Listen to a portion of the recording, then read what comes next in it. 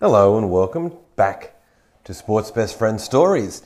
Podcast is excited about rugby league as we are about interviews we've done in the past. It will be unbelievable, and I think it probably would be a dream that we're chasing, and I just hope we go good. This flashback series is brought to you by our good mates at PWA, the backslapping legends at Surplus City, and the young men at Trophyland. Without these people, we couldn't be doing this, so give them a good looking at. The websites are in the show notes.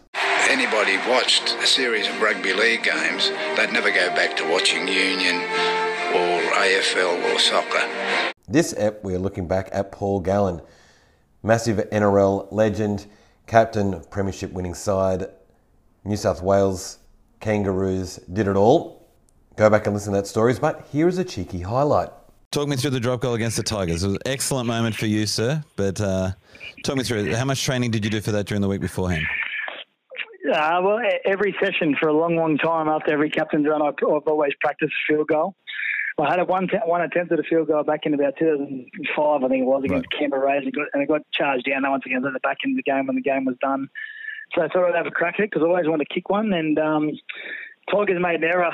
Obviously, the game was over, and I went to the scrum and I said to Chatty, "Can I kick a field goal?" And Chatty's like, "Mate, 100% kick a field goal." So Chatty's pointing the team in the right direction where to get to, and he just kept yelling to Jaden, hit go, and Jaden's like looking left and right for me to take another hit up. And you could see him hold his hands up. He had no idea where I was, and he eventually spotted me, hit a 20-metre pass straight on the chest, and mate, I couldn't have kicked it any better, to be honest with you. I would have kicked it from 40, I reckon. But, it was not so great for the Tigers fans. But, it was good. I got to fulfill a bit of a dream there. Yeah, and also the week before, you guys had a drop goal-a-thon.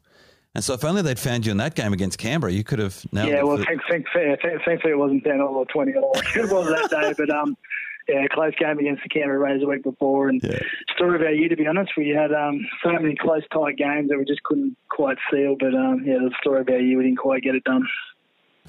Well, thanks, Carl. This has been such an honour speaking to you, mate. And thanks for writing the book. It's an absolute pleasure to read.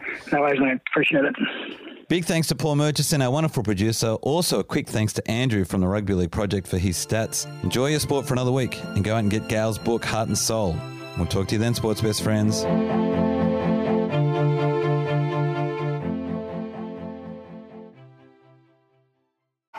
all your supporters turning up. Thank you very much.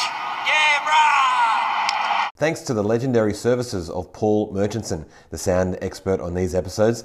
Big thanks to you if you've ever given us a rating or review, or if you're choosing to go and do one again now on whichever platform you're listening to this on. Talk to you next time, sports best friends. We wouldn't have got that win without your support. We heard you cheering the whole 60 minutes, and we bloody love yous.